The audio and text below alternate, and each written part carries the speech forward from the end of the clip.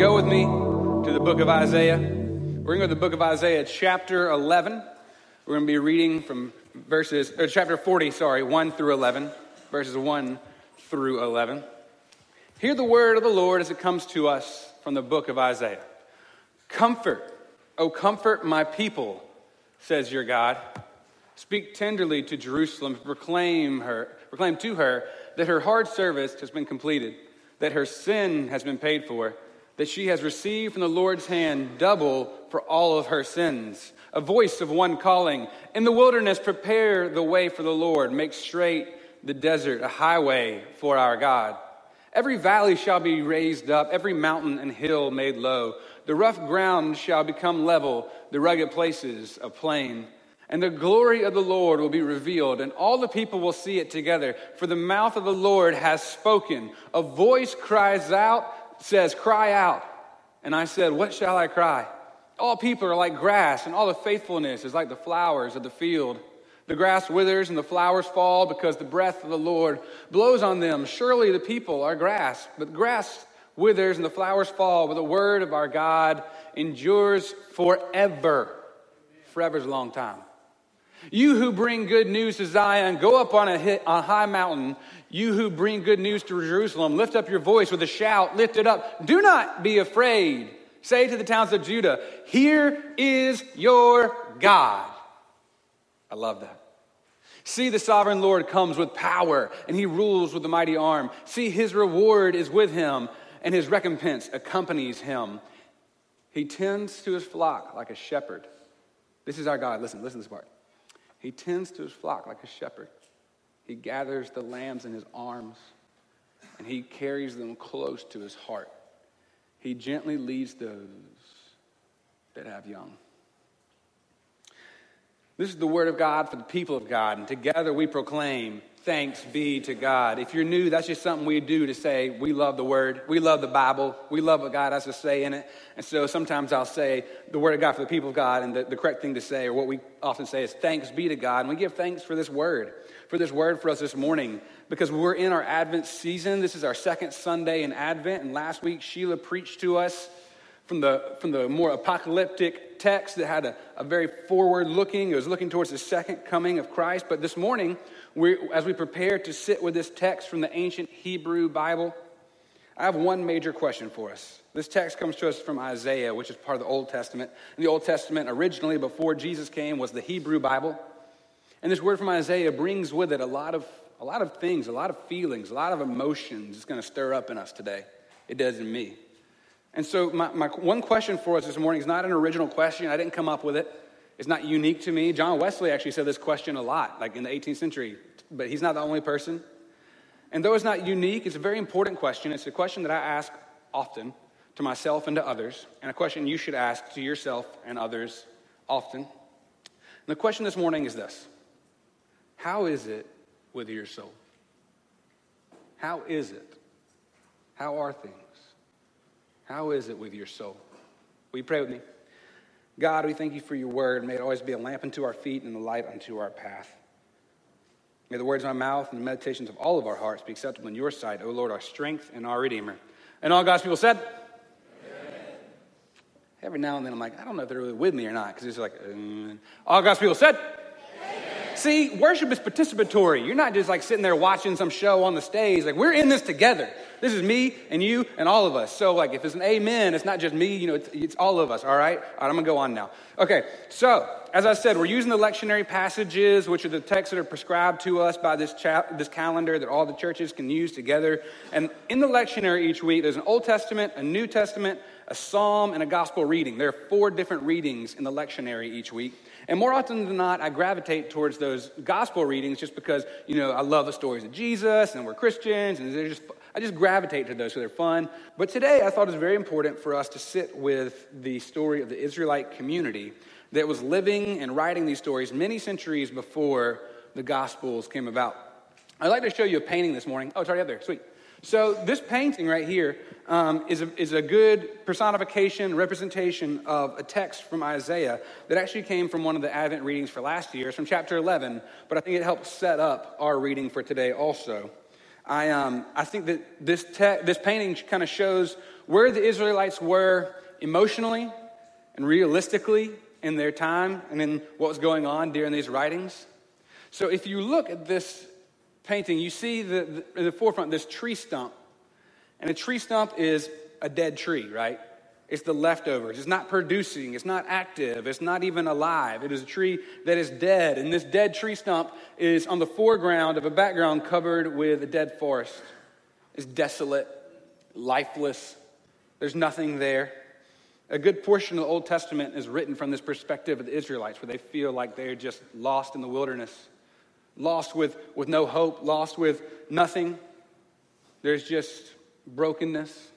And then coming out of this stump is a shoot, a new sprig of life, green leaves. And the artist here is really trying to bring added detail to this personification of Isaiah chapter 11, which says, "A shoot shall come up from the stump of Jesse, and a branch shall grow out of its roots." If you look closely, it's going to be kind of hard to see. But down here, you can actually see it says Jesse. I know it's kind of hard to see from the back. It's really small, but it actually, so we've got the roots of this stump is Jesse. If you can kind of see in the stump itself, the word David is inscribed there. And it's this idea coming from the Old Testament that there will be a Messiah, a Savior coming from the Davidic line.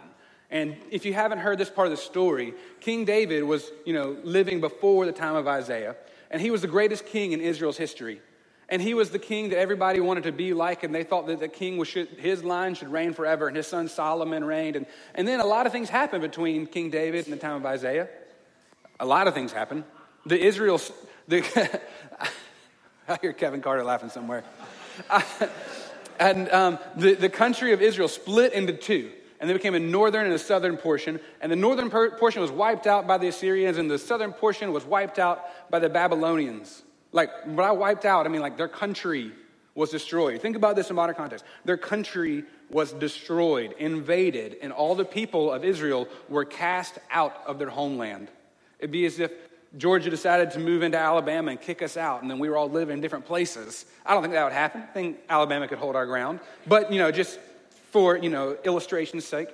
And so they kicked out the Israelites from their homeland, and they are in this period called the exile, which is different from the Exodus, which is found in the book, you can guess, Exodus. That's a different story. That's earlier. We're in the exile. The exile is the period of time where the Israelites are kicked out of their homeland. And a lot of prophetic literature, a lot of the prophets, the book of the prophets in the Old Testament, they're written about and during times of exile. During this time of Babylonian captivity is often what it's called. And Isaiah is writing to a people who are forced to leave to be refugees all around in the ancient Near East. And Isaiah is a prophet. And the word prophet literally means mouthpiece of God.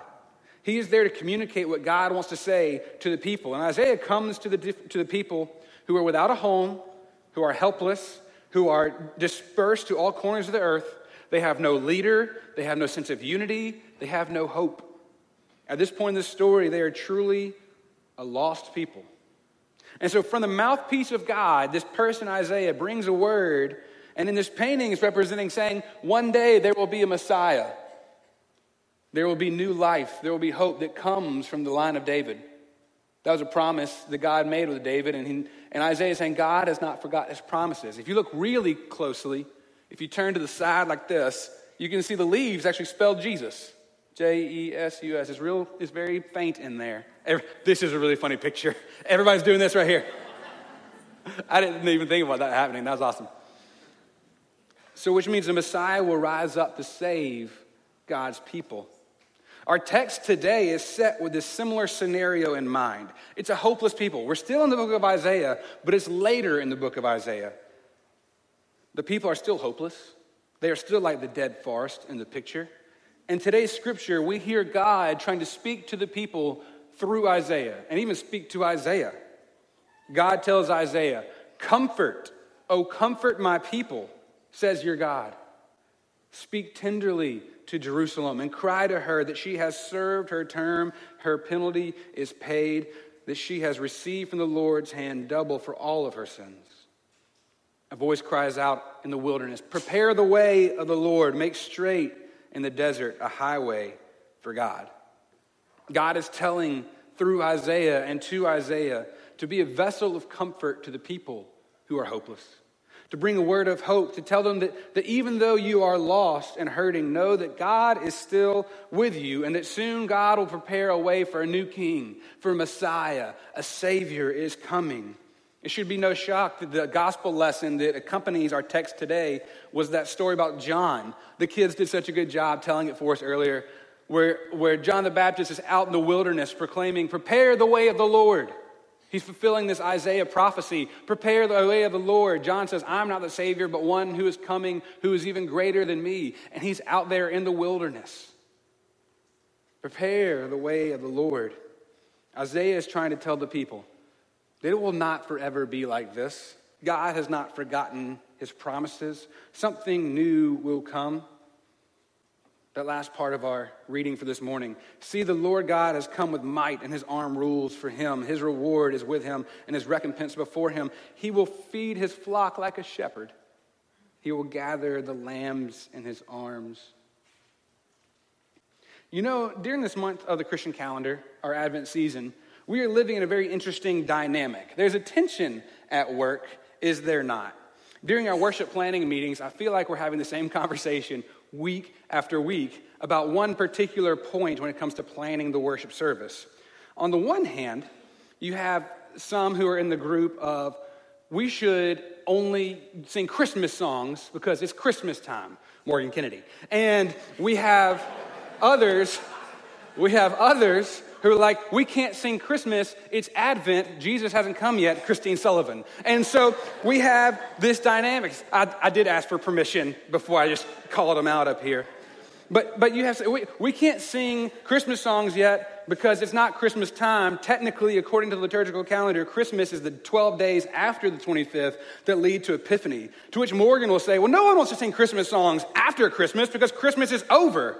It's not really, but in our minds it is. And Christine will say, well, you can't go Tell It on the Mountain if Jesus hasn't been born yet. And Morgan will say, he was born 2,000 years ago. Like, this is the conversation we're having, like week after week. And to be honest, I sympathize with both of them. I'm neutral in the battle. Actually, I lean towards the Advent side just a little bit. They know that's true. I lean kind of hard to the Advent side. But it's important to recognize the strange nature of that dynamic between Advent and Christmas, is it not? We are inundated with holiday cheer, with festivals and things on the commercials on TV. We're all watching the 25 Days of Christmas on ABC Family. Like, we are in Christmas season. And then we come to church and we're like, wait, despair. They're hopeless. We hold these things in tension, and I think it's important because reading these stories of the Israelites not only help appreciate where they were as a people waiting for a Savior, but it reminds us that we too, again, are waiting. As Christians, we do not believe that the birth, life, death, and resurrection of Jesus Christ was the end of the story. We believe that Christ has died, Christ has risen, and Christ will come again. Exactly. Christ will come again. And the reason Christ will come again is because things are not as they should be. Like for the Israelites, they were not in a perfect world. They were in a very less than perfect world. But we too find ourselves in a not perfect world. We know Christmas is coming because we've already read the story. We know how it ends in the book of the Bible. I mean, we know that Christ will come, Emmanuel will be with us, that a baby will be born. And so we want to already start celebrating that fact. And so we have this part of us that wants to sing Christmas songs. That's the already. But we live in the already and the not yet. We are daily reminded of the not yetness of our world. We know that things are not as they should be.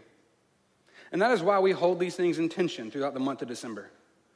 Throughout this Advent season and this Advent time, we are already but not yet. We are celebrating and anticipating.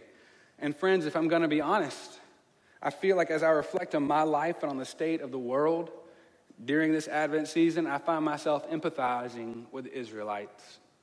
Not just sympathizing, but empathizing.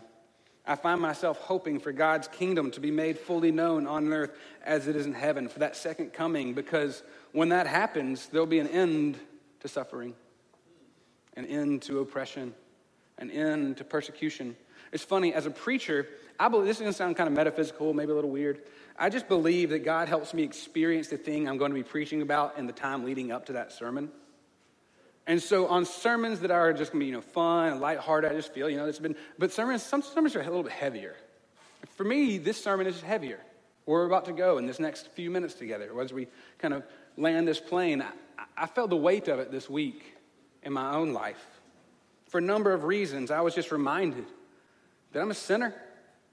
I sat with my thoughts and reflection at different points throughout the week and this sermon and just in my life, and I kept realizing that I continued to do the things that I wish I didn't. Like Paul said in Romans, it'll be right here on the screen because it sounds kind of confusing.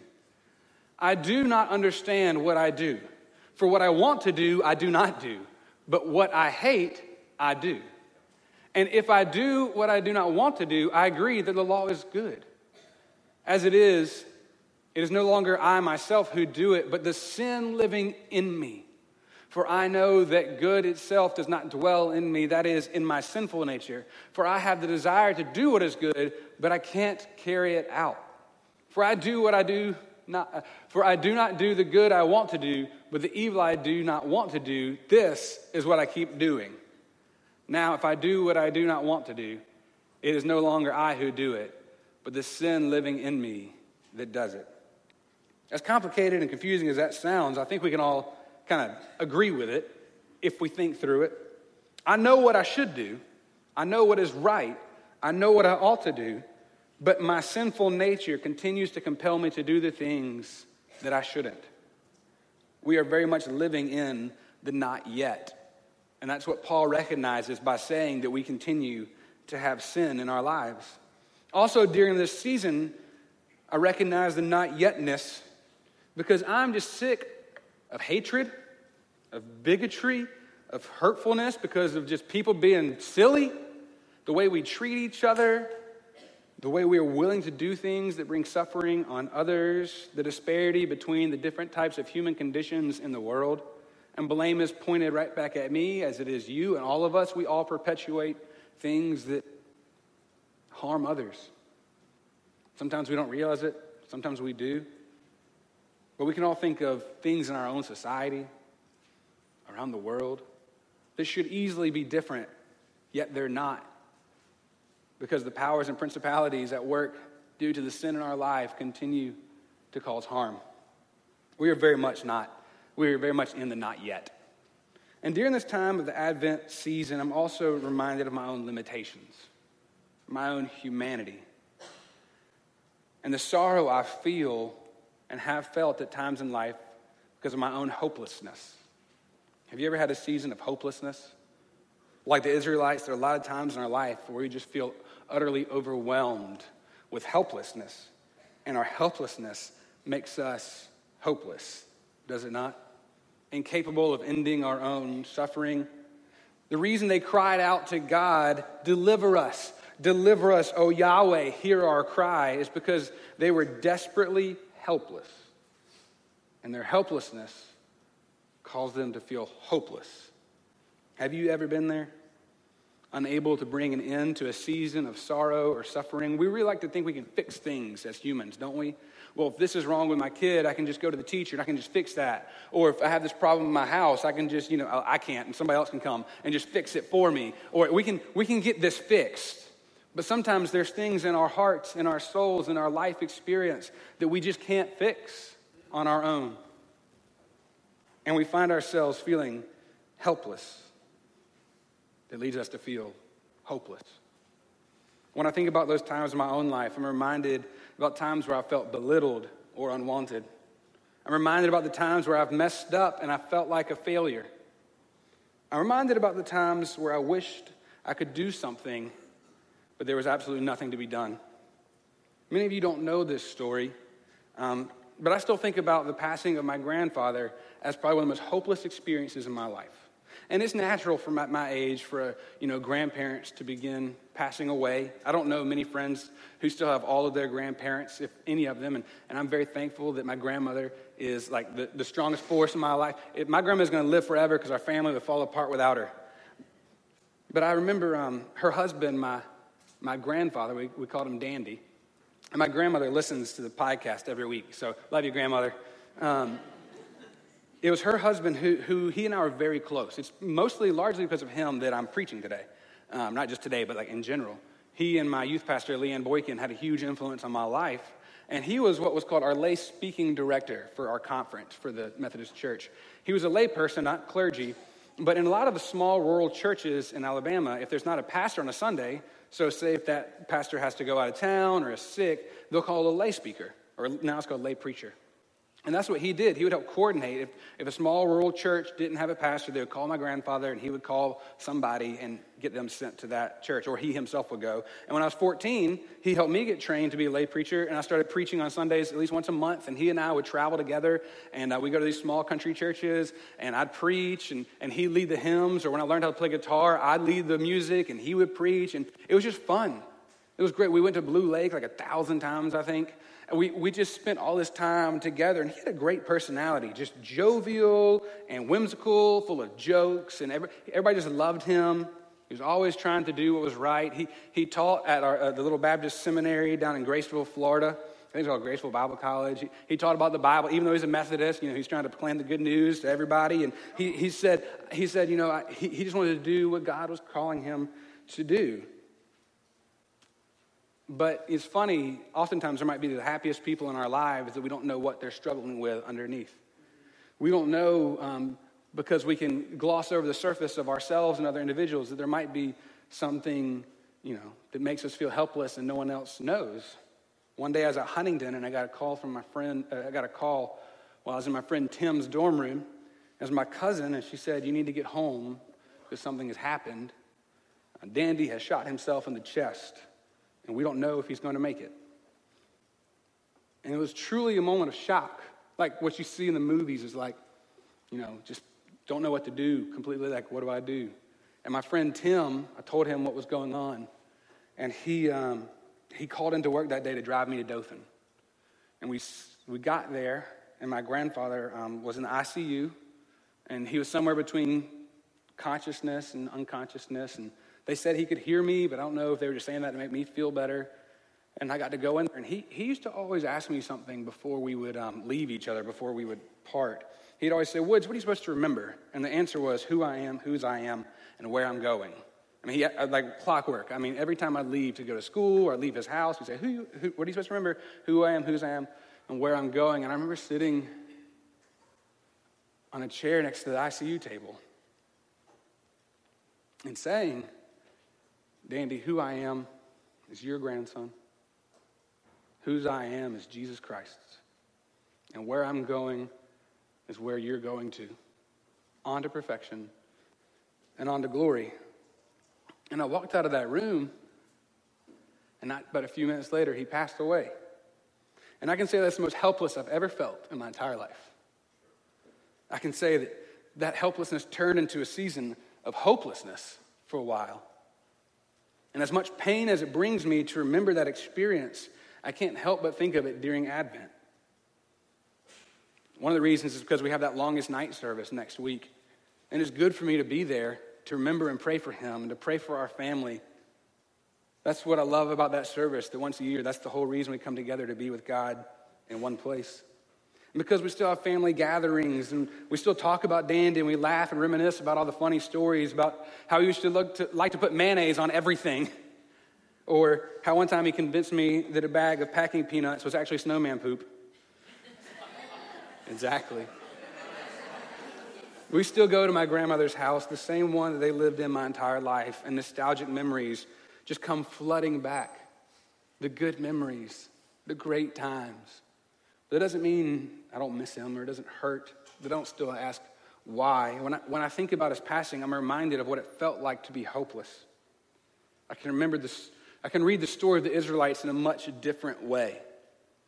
I believe that when I hear the Israelites cry out to God for a Savior, when they cry out because of their desperateness, they want everything to be made right, I can hear their hopelessness and I can empathize in some way. I have not lost my home. I have not been kicked out, but I've experienced loss. I have been that voice crying out to God, remember your people, oh God, remember me, comfort me, please, asking God, oh God, comfort us. Have you ever been there? Have you ever felt hopeless or helpless? Are you there right now and are afraid to tell anybody? Afraid to share it? I ask you again this morning, how is it with your soul? What are you experiencing in life? I think we get into the habit and the routine of always saying when someone asks, how you doing? Everything's good. When somebody says, hey, how are things? Busy, but good. How are you? Oh, we're fine, everything. But deep down, we're desperate. We're helpless. We're hopeless. We're struggling through the things that seem too deep to say out loud. We are grieving the things that we're afraid others will tell us we should be over by now.